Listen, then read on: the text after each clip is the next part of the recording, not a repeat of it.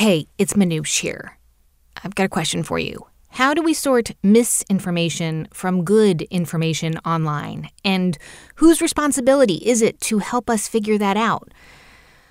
Yeah, those are not easy questions, and they came up yet again recently with a ruling from Facebook's Oversight Board. This is a sort of independent body which decided that Facebook was right to suspend Donald Trump from posting information that incited violence on the platform, but that Facebook was wrong to make that suspension indefinite. It's really easy to get bogged down in the details of these disputes. But I think we need to remember there are big issues at stake over how technology influences our actions and what is real online. And so today we want to bring back an episode from October called Warped Reality. And I have to say, as a former tech reporter, I love this episode. It features some of the smartest people out there with ideas about how we build a future based on facts. A quick note, this episode makes a couple references to sexual violence, which may be hard to hear. Just want to give you a heads up before we get started. I hope you enjoy the episode again or for the first time. And thanks, as always, for listening. This is the TED Radio Hour. Each week, groundbreaking TED Talks. Our job now is to dream big. Delivered at TED conferences. To bring about the future we want to see. Around the world. To understand who we are. From those talks, we bring you speakers and ideas that will surprise you. You just don't know what you're going to find. Challenge you. We truly have to ask ourselves, why is it noteworthy? And even change you. I literally feel like I'm a different person. Yes. Do you feel that way? Ideas worth spreading. From TED and NPR. I'm Manoush Zomorodi, and on the show today, technology and deception.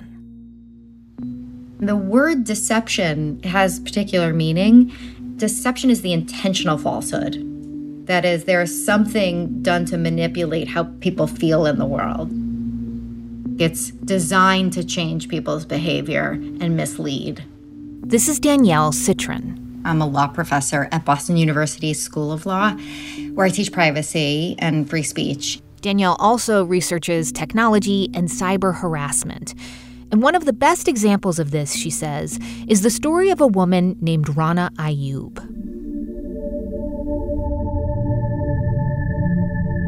It was the 22nd of April 2018. Rana Ayyub is an investigative journalist in India who has exposed human rights abuses and government corruption. I am somebody who sent one of the most important ministers in the Modi government behind bars in 2010, and that man now happens to be the second most powerful man in India. And in April of 2018, she received an email from a source inside the Modi government. And the person said, "Heads up, a video is going around about you." It was like a 2-minute, 30-second porn video with my image morphed on it. It was a fake sex video. And, she's got big brown eyes. It looked like her. That was Rana. No questions about it. When I got that video, I felt like I was humiliated. I was shamed by the people who wanted to discredit me. And it went viral. Screenshots of that video were all over my social media, on Instagram, Facebook, Twitter, WhatsApp, messages and forwards all over India. Within 48 hours, it's been reported that it was on half of the phones in India. Before I knew, it was on my father's phone, my brother's phone. Within a day after that, her home address, her cell phone number, all over the internet. There were fake ads on adult Finder sites saying that she was available for sex and this is where she lives. She was inundated with death and rape threats. I think I was as good as dead for the next 5 days since I received that video. And she pretty much didn't leave her house for 6 months. And I kept asking my friend, I said, what have I done to deserve this? She became like a shell of herself. And so how was that video made possible if it wasn't her? What was it? It was a deep fake. Her face was inserted into a porn clip. Ugh. So, when I first worked on it, what we knew about it was that you could insert faces into videos and use sophisticated neural networks to do that. It's called generative adversarial networks that sort of insert a video and then find mistakes and then keep iterating so that it becomes pretty perfected. But even then, so 2 years ago, you could sort of tell, though, like if you stared at it enough, it wasn't as good as Pixar. It wasn't as good as, the Lucasfilms. And over time, what we've seen is that now we can create from digital whole cloth videos showing you doing and saying things that you never did or said. And they're really hard to tell with the human eye that it's just not manufactured, right? And so Rana was a perfect example of, and the first one I had heard of a deepfake sex video being used to basically drive someone out of the marketplace of ideas. So if I go on one of these platforms right now, what's the likelihood that I will come across a deepfake? Or are we talking about a future that we're careening towards? I'm largely imagining a terrible future, but it's pretty bad in the here and now. Let me explain. A group called Sensity, they found that a year ago, there were 15,000 deepfake videos online. And of those 15,000, 96% were deepfake sex videos, and 99% of those 96% were of women's faces inserted into porn. Wow. Fast forward to just a year later, 50,000 deepfake videos. Again, same lineup, right? Mostly over 90% deepfake sex videos. And again, same lineup, mostly all of women whose faces are being inserted into porn without their permission. And it's not just US women. They found that it was women from all over the world. Huh. And, I guess women's images have been altered and airbrushed for so long. And in some sense, we're already surrounded by fake images everywhere. But this is clearly taking it to a whole nother disturbing level. Yep. Lies are absolutely nothing new to the human condition. But what makes this phenomenon different is sort of two things coming together. And the first is that we have this human frailty where audio and video have this power over us, especially, what we see. So that we see something, we're going to believe it. What's new is that we're in an online environment in which online platforms, their business model, their incentives, is to accelerate, share, and ensure that we make things go viral because then we're liking, clicking, and sharing, and they're making money off of online advertising. And so their business model is aligned with our worst instincts. Information travels faster and farther than ever, and it does much more than just spark titillation or outrage. It changes what we believe.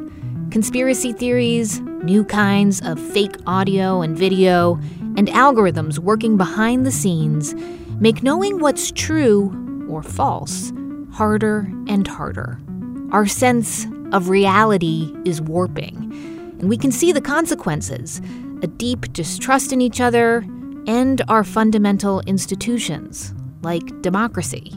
And so today on the show, technology, deception, and ideas about what we can do to bring ourselves back to reality.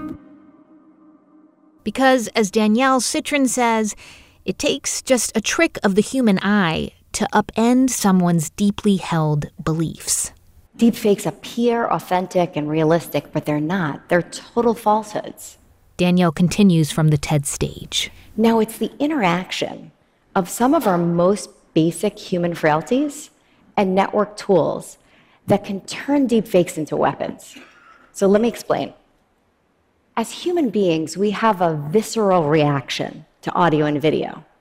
We believe they're true on the notion that, of course, you can believe what your eyes and ears are telling you. And it's that mechanism that might undermine our shared sense of reality, although we believe deepfakes to be true than not.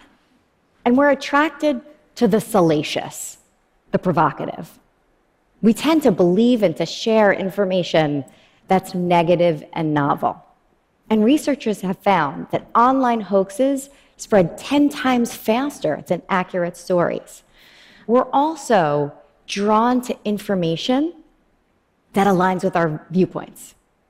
Psychologists call that tendency confirmation bias. And social media platforms supercharge that tendency by allowing us to instantly and widely share information that accords with our viewpoints. Okay, so all that information leads us to believe things, whether they are indeed facts or lies. But what about the people who say that they have the right to produce deepfakes or spread other misinformation because of the First Amendment, free speech?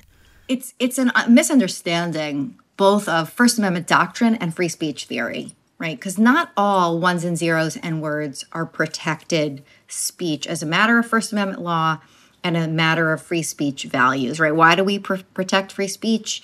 Because it helps us figure out how to govern ourselves, because the truths sort themselves out in the marketplace of ideas, because it helps us engage in self-expression, because it's a safety value. You know, there's so many reasons why we protect free speech. Yep. All those reasons. And we could add more. You know, we got a few more. But when it comes to defamatory falsehoods, let's take the deepfake video of showing someone doing and saying something they never did. As a matter of First Amendment doctrine, we chill that kind of speech. If you, with actual malice, spread a fake video of a public official doing and saying something they never did, but you know it's false, you can be sued for that, right? So much, and I've been writing about this stuff for a long time, and in my book, Hate Crimes in Cyberspace, kind of explore how, you know, these online tools, it isn't all just the public square. You know, the Supreme Court has a series of silly kind of, you know, this understanding of the internet as like as if it's still 1996, right? Like it's all the town square and we're all town criers. That's foolish. What we're doing online is we're working, we're hustling for clients, we're spreading ideas, we are finding loved ones, right? We are exploring ideas. We are doing everything that we do offline, we do it online, because phones are wherever we are. And so the idea that everything that happens online is protected free speech is wrong. And it's not good for free speech values. So the deepfake sex video of Rana, guess what? It ended up with her offline and silenced. You know, your nude photo appears in a search of your name, you are offline. You take down, this is just my experience working with victims, you literally take down all of your presence online. You're basically canceled for something that you didn't do. That's right. Your private persona becomes your public persona in an unwilling way that destroys your public persona. And it's so easy for people to say it's free speech. And, you know, I will often get the pushback, often from people who are privileged, so white men, love you, but they will say to me, like, you know, Danielle, like you're a prude. Why are you making such a big deal about nude photos? We should all just put our nudes online. And I just then take a beat. I'm calm, right? I don't get mad. But I say, I'm so glad you're going to make that choice. But I'm not going to make that choice, right? Because it's going to cost me and other women of color, trans women, gay men, trans men, you know, bi folks, like queer folks, it's just going to cost them more. In a minute, Daniel Citrin on why deep fakes have the potential to undermine our democracy. On the show today, technology, deception, and our changing sense of reality. I'm Manoush Zomorodi, and you're listening to the TED Radio Hour from NPR. Stay with us.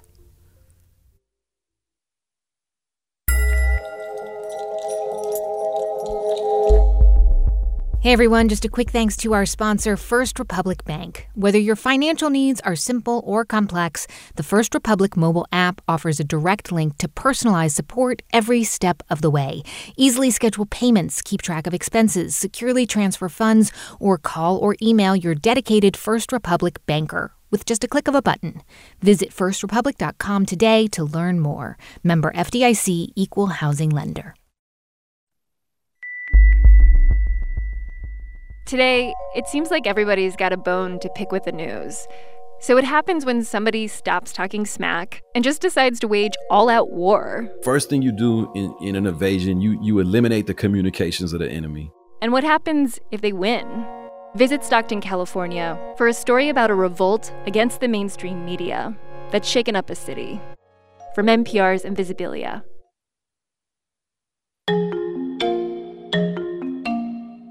It's the TED Radio Hour from NPR. I'm Anoush Zomorodi, and we were just hearing lawyer and privacy expert Daniel Citron describe a recent internet phenomenon, videos called deepfakes.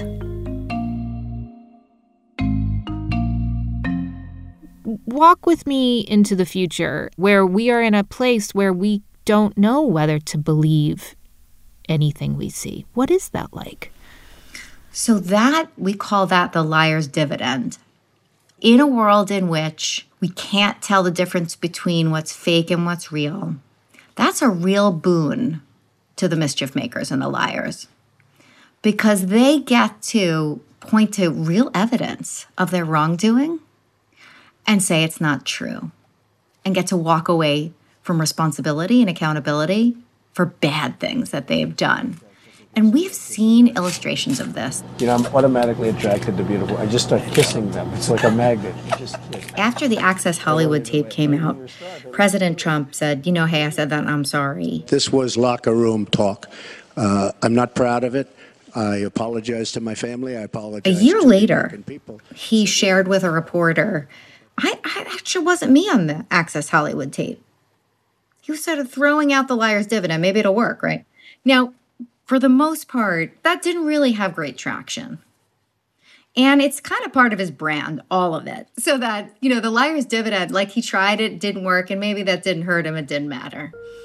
But in an environment in which we are sort of post-truth, so that we're going to believe falsehoods if they accord with what we believe, and we're going to disbelieve truths if they don't accord with what we think, confirmation bias, then we're in this kind of post-truth environment.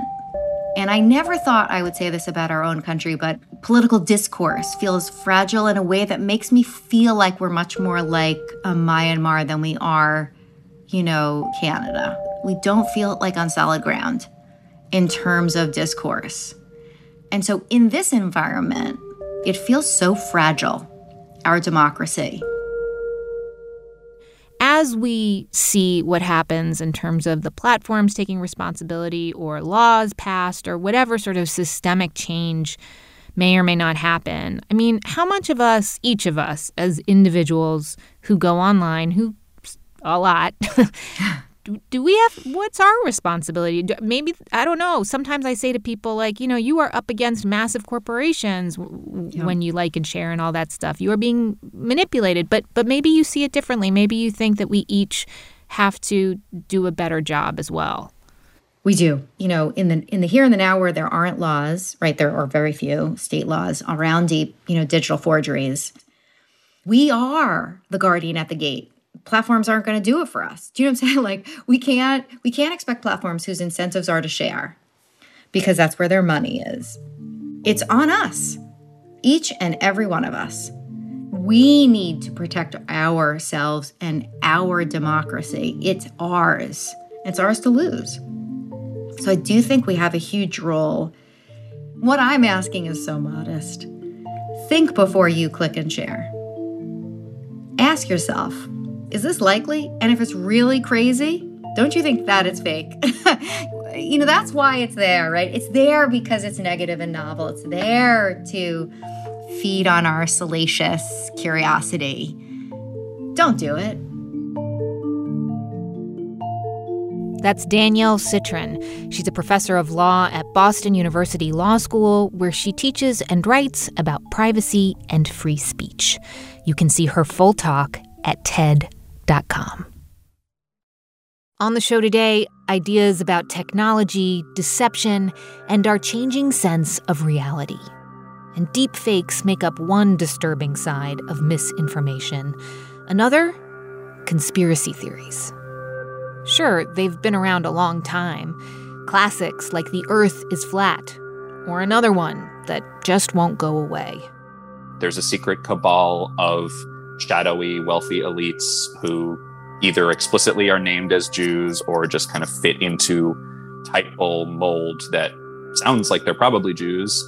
In the past few years, these conspiracy theories, along with a whole set of new ones, have moved from the extreme fringes into the American mainstream. Fox News Media brings America together. If ever there were a question whether a deep state existed, deep state is real, folks. And you got your answer this week. I believe George Soros is behind all of this, paying these people to get about all of this with the global warming and that. And a lot of it's a hoax. It's a hoax. I mean, it's a money-making industry. In the media, well, they will be advancing their new conspiracy theory and their newest. The most recent and obvious example: an online conspiracy theory group. It's unclear if QAnon. QAnon's baseless conspiracy theories have been repeatedly debunked. Despite this, the far-right group continues to a network of conspiracy theories, all leading back to a mythic anonymous leader named Q, allegedly a high-level government official who has access to top-secret information. Well, I don't know much about the movement other than I understand they like me very much,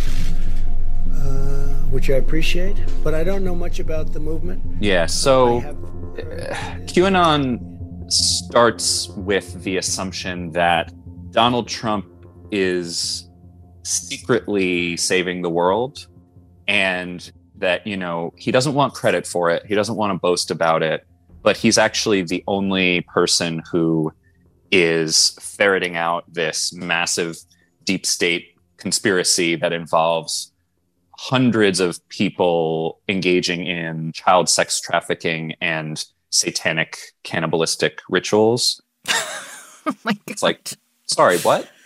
And, you know, that is just straight up misinformation / disinformation. So in a way, that's almost a less ambiguous case because it's so completely bonkers, honestly. And it's almost like if I were writing the script, I would be like, nah, guys, that's too on the nose. Like that's too, that's too much of a completely no one will believe that. Bizarre. Yes, no one will believe it. But, you know, millions of people do.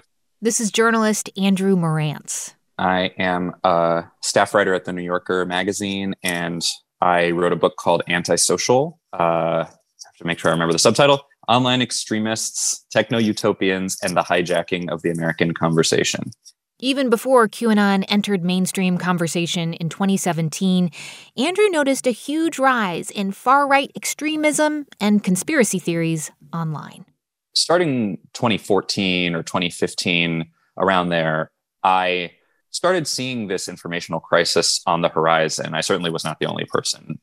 But I was kind of behind the curve at the time because I wasn't back then thinking of this as a particularly political story.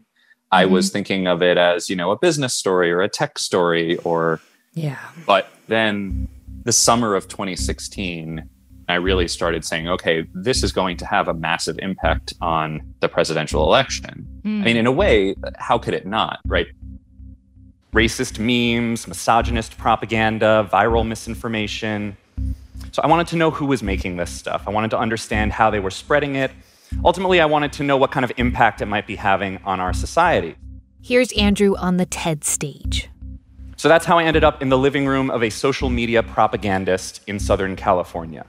He was a married white guy in his late 30s. He had a table in front of him with a mug of coffee, a laptop for tweeting, a phone for texting, and an iPad for live streaming to Periscope and YouTube. And yet with those tools, he was able to propel his fringe, noxious talking points into the heart of the American conversation. For example, one of the days I was there, a bomb had just exploded in New York. And the guy accused of planting the bomb had a Muslim-sounding name. Now, to the propagandist in California, this seemed like an opportunity. Because one of the things he wanted was for the US to cut off almost all immigration, especially from Muslim-majority countries. So he started live streaming, getting his followers worked up into a frenzy about how the open borders agenda was going to kill us all and asking them to tweet about this and use specific hashtags, trying to get those hashtags trending. And tweet they did. Hundreds and hundreds of tweets. It must have been kind of weird for you, like sitting there and watching how public manipulation works from a couch. Yeah, what you see when you sort of sit at someone's elbow and watch them do this is it's like getting good at poker or something. You kind of learn the basic mechanics of the thing, and then you play a lot of rounds And if you're good enough, you don't win every round, but you win a lot of them. So what that means in terms of social media is you kind of get a sense of what the algorithms want. And the really simplistic way of putting it is that they want whatever has the sharpest emotional impact on the viewer, and specific kinds of emotions too. Emotions that make people do something with their either click or share. But for the most part, he wasn't breaking the rules of Twitter or whatever platform he was using. He was just really good at getting his message out there. And so this guy in California and all the other folks you spent time with, like, what was their mission? Was it just to create chaos, to tear down democracy? Because that guy doesn't seem like he really believes in this stuff, but there are people who do. Yeah, it's a spectrum, right? It's sometimes we talk about, people who are doing this for profit cynically, who don't believe what they're peddling, and then people, on the other hand, who are true believers. And I think that is a true and worthwhile distinction. And I guess all I would add is that there are many shades of gray in between. Yeah. Right? So it's not purely immediate monetary motivation in most cases. And then you'll get some cases where it is just people who have just been radicalized or, red pilled, as they call it. And they just think the world will not be safe until we have a white ethno state. And, obviously those people are hard to deal with because they're pretty far gone. I talked a lot with one young woman who grew up in New Jersey. And then after high school, she moved to a new place and suddenly she just felt alienated and cut off and started retreating into her phone. She found some of these spaces on the internet where people would post the most shocking, heinous things. And she found this stuff really off-putting, but also kind of engrossing. She started interacting with people in these online spaces and they made her feel smart. They made her feel validated. She started feeling a sense of community. Started wondering if maybe some of these shocking memes might actually contain a kernel of truth.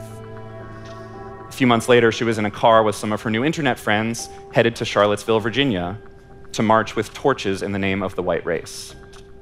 She'd gone in a few months from Obama supporter to fully radicalized white supremacist. Okay, so for those of us who just can't wrap our heads around how someone's ideas about the world can change so rapidly. Right. Like, how does that happen, especially with something like QAnon, which is really an entire mindset? Yeah, so it's sort of like any cult, you start with the stuff that sounds less controversial, and then the more and more people get initiated, the more they're prepared to believe more and more outlandish things. So you kind of start with parts of it that are closer to the truth. Like, there was this guy, Jeffrey Epstein, who really was doing all kinds of outrageously terrible things. And he really was friends with Bill Clinton and Prince Andrew. And, there really was a conspiracy to cover up those crimes that is still ongoing. And then you kind of go from there to, I bet Hillary was involved, and I also bet Tom Hanks was involved, and I bet Oprah's probably involved. And they all have a dungeon somewhere where they're locking up children and trying to harvest their adrenal glands. And okay, you lost me with the adrenal glands. Well, I think when you start going down that rabbit hole, part of it is engaging in a kind of collective fan fiction. And part of it is, wait, but what if this is real? And it's flirting with that line. And, I can get that to some extent. I get the thrill of being like, what if there really was an Illuminati? And it's just to a certain kind of person at a certain desperate moment in their lives, or just spend too much time on the internet. They can't keep those blurry lines straight, and it becomes their entire reality. I can understand how in a time of financial problems, insecurity, this idea of being part of a movement and having meaning in your life and being, part of like the revolution, right? Like, absolutely. That's very exciting. Yeah. Yeah, part of the underground, part of the resistance, and having secret knowledge that no one else can see except for your compadres. Yeah, it's just bizarre how far it can go. And some of these tropes are, centuries old in some ways. They are not new. Yeah, I did not expect the fact that I am Jewish to matter in any way. I didn't expect to be talking about things like Protocols of the Elders of Zion and like Mein Kampf and stuff. I thought, frankly, that they would be a little more original than that. But as it turns out, there are certain tropes that just refuse to go away.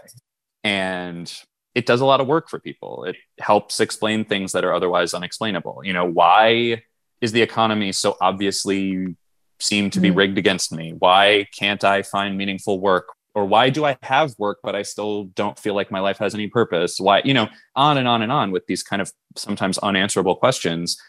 And if the answer is because there are 10 people in a room somewhere saying, I don't want people to have meaning in their lives, then in a way that's kind of a comforting explanation, because it means that there's at least a nameable reason or an identifiable enemy. And often that's Jews, often that's women, often it's just whoever's a visible other in terms of being a person of color or what have you. But I think one of the notable things for me is not that these tropes still exist in the world, but the fact that they can be revived in terms of popularity and in terms of salience to the national discourse. That I did find surprising. I mean, it feels as though this idea that a single person switching on a story that changes people's perception of what reality even is has become so commonplace that we are in the midst of an era of very little trust. Yes, it is commonplace now. And the companies have had a lot of time to try to figure this out. In some ways they have. It is no longer okay on Facebook to buy an ad in an American election using rubles as the currency. Right. That was a loophole that was open in 2016 that should not have been open, but it was. They did close that loophole. But the larger loophole, which is the entire incentive structure, the entire thing that social media is built to do, that hasn't changed. And yeah, as a result, we are living in a pretty confused and confusing time. So what do we do in the meantime? Like, how do we fix this at least a little bit? Yeah, so a lot of the bigger solutions to this are going to have to be systemic, and the companies are going to have to step up, and it might involve government regulation and all kinds of bigger things. But until they rebuild and dismantle their business model, there are things that individuals can do. And one of them, I call it being a smart skeptic. So there are things that pass for skepticism online that I think are actually just knee-jerk, contrarian trollery. So you often see people saying, well, I'm just asking for more evidence and I'm just asking the question. But that is not real skepticism. Yeah. Real skepticism is being open-minded, but not being so open-minded that your brain falls out. Demanding evidence, but not demanding evidence past the time when a question has been settled. If you just sort of say, well, I don't know, everybody says racism is bad, but like, I'm skeptical of that claim. I don't think skepticism is the best word for what you're doing there. And sometimes there just is consensus on something, and there's a certain cast of mind of a person who just doesn't want to hear that. It's a kind of addiction to feeling like you have secret access to knowledge that, the boundaries of polite society doesn't want you to have. If only we all had that secret access, right? Yeah, I mean, it's a thrilling idea. It's just that sometimes the real answer is the answer that most people already believe. And I'm sorry if that's boring, but it just sometimes is the case. That's Andrew Marantz. He's a journalist and staff writer for The New Yorker. You can see his full talk at TED.com. On the show today, technology and deception. I'm Manoush Zomorodi, and you're listening to the TED Radio Hour from NPR.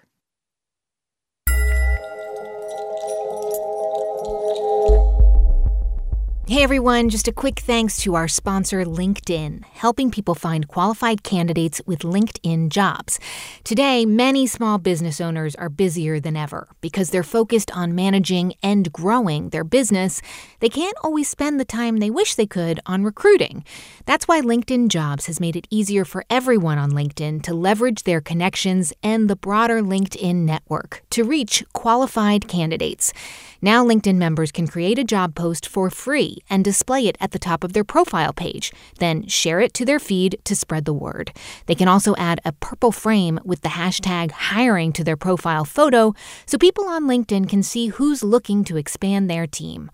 All of these new features were designed to make it easier to find and hire qualified candidates so small business owners can spend more time growing their business.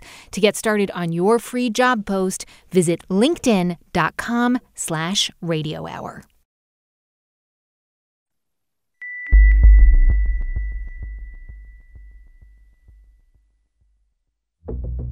It's the TED Radio Hour from NPR. I'm Manoush Zomorodi. On the show today, technology, deception, and our changing sense of reality. And so far, we've been talking about deep fakes, conspiracy theories, and other kinds of misinformation. But data and algorithms, they can warp our reality too. We can deceive ourselves into thinking they're not doing harm, or we can fool ourselves into thinking because it's based on numbers that it is somehow neutral. AI is creeping into our lives, and even though the promise is that it's going to be more efficient, it's going to be better, if what's happening is we're automating inequality through weapons of mass destruction and we have algorithms of oppression, this promise is not actually true, and certainly not true for everybody. Weapons of mass destruction, algorithms of oppression, which basically means bias and human error can be encoded into algorithms, leading to inequality. To keep them in check, the Algorithmic Justice League to the rescue. My name is Joy Blum-Winnie. I'm the founder of the Algorithmic Justice League, where we use research and art to create a world with more equitable and accountable AI. You might have heard of the male gaze or the white gaze or the post-colonial gaze. To that lexicon, I add the coded gaze, and we want to make sure people are even aware of it, because you can't fight the power you don't see, you don't know about.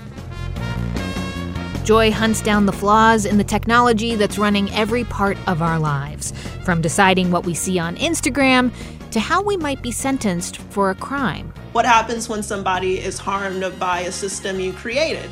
You know, what happens if you're harmed? Where do you go? We want that kind of place to be the Algorithmic Justice League, so you can seek redress for algorithmic harms. You are a lot of things. You're a poet, you're a computer scientist, you are a superhero, like kind of hard to put into a box. Can you just explain why you created the Algorithmic Justice League? Yes, so the Algorithmic Justice League is a bit of an accident. When I was in graduate school, I was working on an art project that used some computer vision technology to track my face. Hi, camera. I've got a face. Can you see my face? At least that was the idea. You can see her face. What about my face? And when I tried to get it to work on my face, I found that putting a white mask on my dark skin, well, I've got a mask, is what I needed in order to have the system pick me up. And so that led to questions about, wait, are machines neutral? Why do I need to change myself to be seen by a machine? And if this is using AI techniques that are being used in other areas of our lives, whether it's health or education, transportation, the criminal justice system, what does it mean if different kinds of mistakes are being made? And also, even if these systems do work well, let's say you are able to track a face perfectly, what does that mean for surveillance? What does it mean for democracy, First Amendment rights, you know? Joy continues from the TED stage. Across the US, police departments are starting to use facial recognition software in their crime-fighting arsenal. Georgetown Law published a report showing that 1 in 2 adults in the US, that's 117 million people, have their faces in facial recognition networks. Police departments can currently look at these networks unregulated using algorithms that have not been audited for accuracy. Machine learning is being used for facial recognition, but it's also extending beyond the realm of computer vision. So who gets hired or fired? Do you get that loan? Do you get insurance? Are you admitted into the college that you wanted to get into? Do you and I pay the same price for the same product purchased on the same platform? Law enforcement is also starting to use machine learning for predictive policing. Some judges use machine-generated risk scores to determine how long an individual is going to spend in prison. So we really have to think about these decisions. Are they fair? And we've seen that algorithmic bias doesn't necessarily always lead to fair outcomes. When I think about algorithmic bias and people ask me, well, what do you mean machines are biased? It's just numbers, it's just data. I talk about machine learning and it's a question of, well, what is the machine learning from? Well, what is the machine learning from? Like, what's the information that it's taking in? So an example of this, what I found was that for face detection, the ways in which systems were being trained involved collecting large data sets of images of human faces. And when you look at those data sets, I found that many of them were pale and male, right? You might have a data set that's 75% male faces, over 80% lighter skinned faces. And so what it means is the machine is learning a representation of the world that is skewed. And so what you might have thought should be a neutral process is actually reflecting the biases that it has been trained on. And sometimes what you're seeing is a skewed representation, but other times what machines are picking up on are our own societal biases that are actually true to the data. For example, Amazon was building a hiring tool. You need a job, somebody in your life needs a job, right? You want to get hired. And to get hired, you upload your resume and your cover letter. That's the goal. It starts off well. But before a human looks at your resume, it gets vetted by algorithms written by software engineers. So we start off with an intent for efficiency. We have many more applications than any human could go through. Let's create a system that can do it more efficiently than we can. And how to build that better system? Well, we're going to gather data of resumes, and we're going to sort those resumes by the ones that represented candidates we hired or did well. Your target is who you think will be a good long-term employee. And now the system gets trained on the data. And the system is learning from prior data. So I like to say the past dwells within our algorithms. You don't have to have the sexist hiring manager in front of you. Now you have a black box that's serving as the gatekeeper. But what it's learning are the patterns of what success has looked like in the past. So if we're defining success by how it's looked like in the past, and the past has been one where men were given opportunity, white people were given opportunity, and you don't necessarily fit that profile, even though you might think you're creating this objective system, it's going through resumes, right? This is where we run into problems. So here's what happened with Amazon's hiring tool.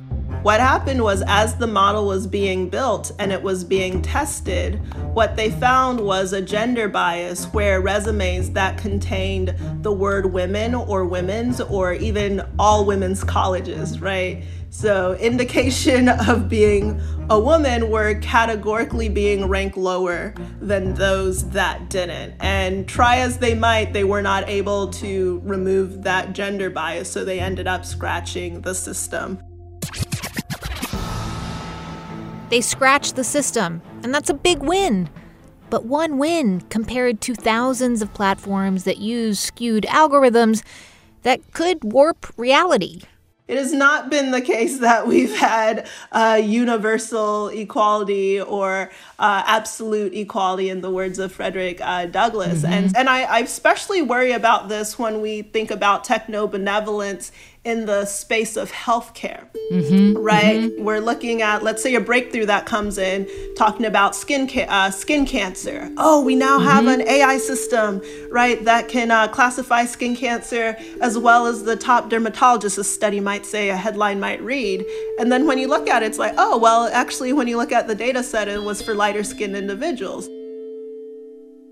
Then you might argue, well, you know, lighter skinned people are more likely to get skin cancer. And when I was looking into this, it actually, darker skinned people who get skin cancer, usually it's detected in stage 4 because there are all of these assumptions you're not even going to get it in the first place. So these assumptions can have meaningful consequences. You know, we are talking just before the U.S. presidential election. Have you seen any examples of artificial intelligence being used in voting or politics? Yeah, so Channel 4 News just did this massive investigation showing that the 2016 Trump campaign targeted 3.5 million African Americans in the United States, labeled them as deterrents in an attempt to actually keep people from showing up to the polls. They used targeted ads. Yes. And we know from Facebook's own research, right, that you can influence voter turnout based on the kinds of posts that are put on their platform. And they did this in battleground states. And so in this way, we're seeing predictive modeling and ad targeting, right, being used as a tool of voter suppression, which has always been the case to disenfranchise, right? You might say Black lives don't matter, but it's clear Black votes matter because of so much effort used to rob people of what blood was spilt for, for generations. So it should be the case, right, that any sorts of algorithmic tools that are intended to be used, again, have to be verified for non-discrimination before it's even adopted.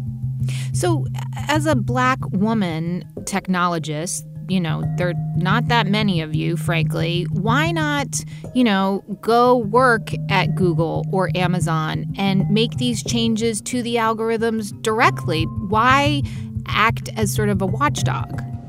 Well, I think there are multiple ways to be involved in the ecosystem, but I do think this question you pose is really important because it can be an assumption that by changing who's in the room, which is important and needs to happen, we're going to then change the outcome and the outputs of these systems. So I like to remind people that most software developers, engineers, computer scientists, you don't build everything from scratch, right? You get reusable parts. And so if there's bias within those reusable parts or large-scale bias in the data sets that have become standard practice or the status quo, right? Changing the people who are involved in the system without changing the system itself is still going to reproduce algorithmic bias and algorithmic harms. So how do we build systems that are more fair? Like if there's no data for the artificial intelligence to sort of, process to start to pump out recommendations, then how do we even change that? Yeah, well, it's a question of what tools do you use towards what objectives? So the first thing is seeing if this is the appropriate tool. Not every tool, not every decision needs to be run through AI. And oftentimes you also need to make sure you're being intentional. And so the kinds of changes you would need to make systematically for even who gets into the job pool in general, it means you do have to change society to change what AI is learning. What do you say, Joy, to people who might be listening and thinking like, let's take a step back and look at the bigger picture. In many ways, things are way better than they were thanks to technology because, here we are in a pandemic and anyone can work from anywhere because we have the internet and we have Zoom and all of these platforms. Equality and access is on the whole improved. Why? Let's not be Debbie Downers about it. Yeah, I always ask who can afford to say that because I can tell you the kids who are sitting in McDonald's parking lot so they can access the internet to be able to attend school remotely. That has never been their reality. And so oftentimes if you are able to say technology on the whole has done well, it probably means you're in a fairly privileged position. There's still a huge digital divide. Even there are billions of people who don't have access to the internet. I was born in Canada, moved to Ghana, and then grew up in the US. So I had very Western assumptions, about what tech could do, and very much excited to use the tech skills I'd gained as a undergrad at Georgia Tech, to use tech for good, tech for the benefit of humanity. And so when I critique tech. It's really coming from a place of having been enamored with it and wanting it to live up to its promises. I don't think it's being a Debbie Downer to show ways in which we can improve so the promise of something we've created can actually be realized. I think that's even a more optimistic approach than to believe in a wishful thinking that is not true. You know, one thing that you've said that I find I love this idea that you say there's a difference between potential and reality, and that we must separate those two ideas. Yes, so it's so easy to fixate on our aspirations of what tech could be. And I think in some ways it's this hope that we can transcend our own humanity, right? Our own failures. And so, yes, even if we haven't gotten society quite right, ideally we can build technology that's better than we are. But we then have to look at that fact that technology reflects who we are. It doesn't transcend who we are. And so I think it's important that when we think about technology, we ask what's the promise, what's the reality, and not only what's that gap, but who does it work for, who does it benefit, who does it harm, and why? And also, how do we then step up and stand up to those harms? That's Joy Buolamwini, founder of the Algorithmic Justice League. You can watch her full talk at TED.com.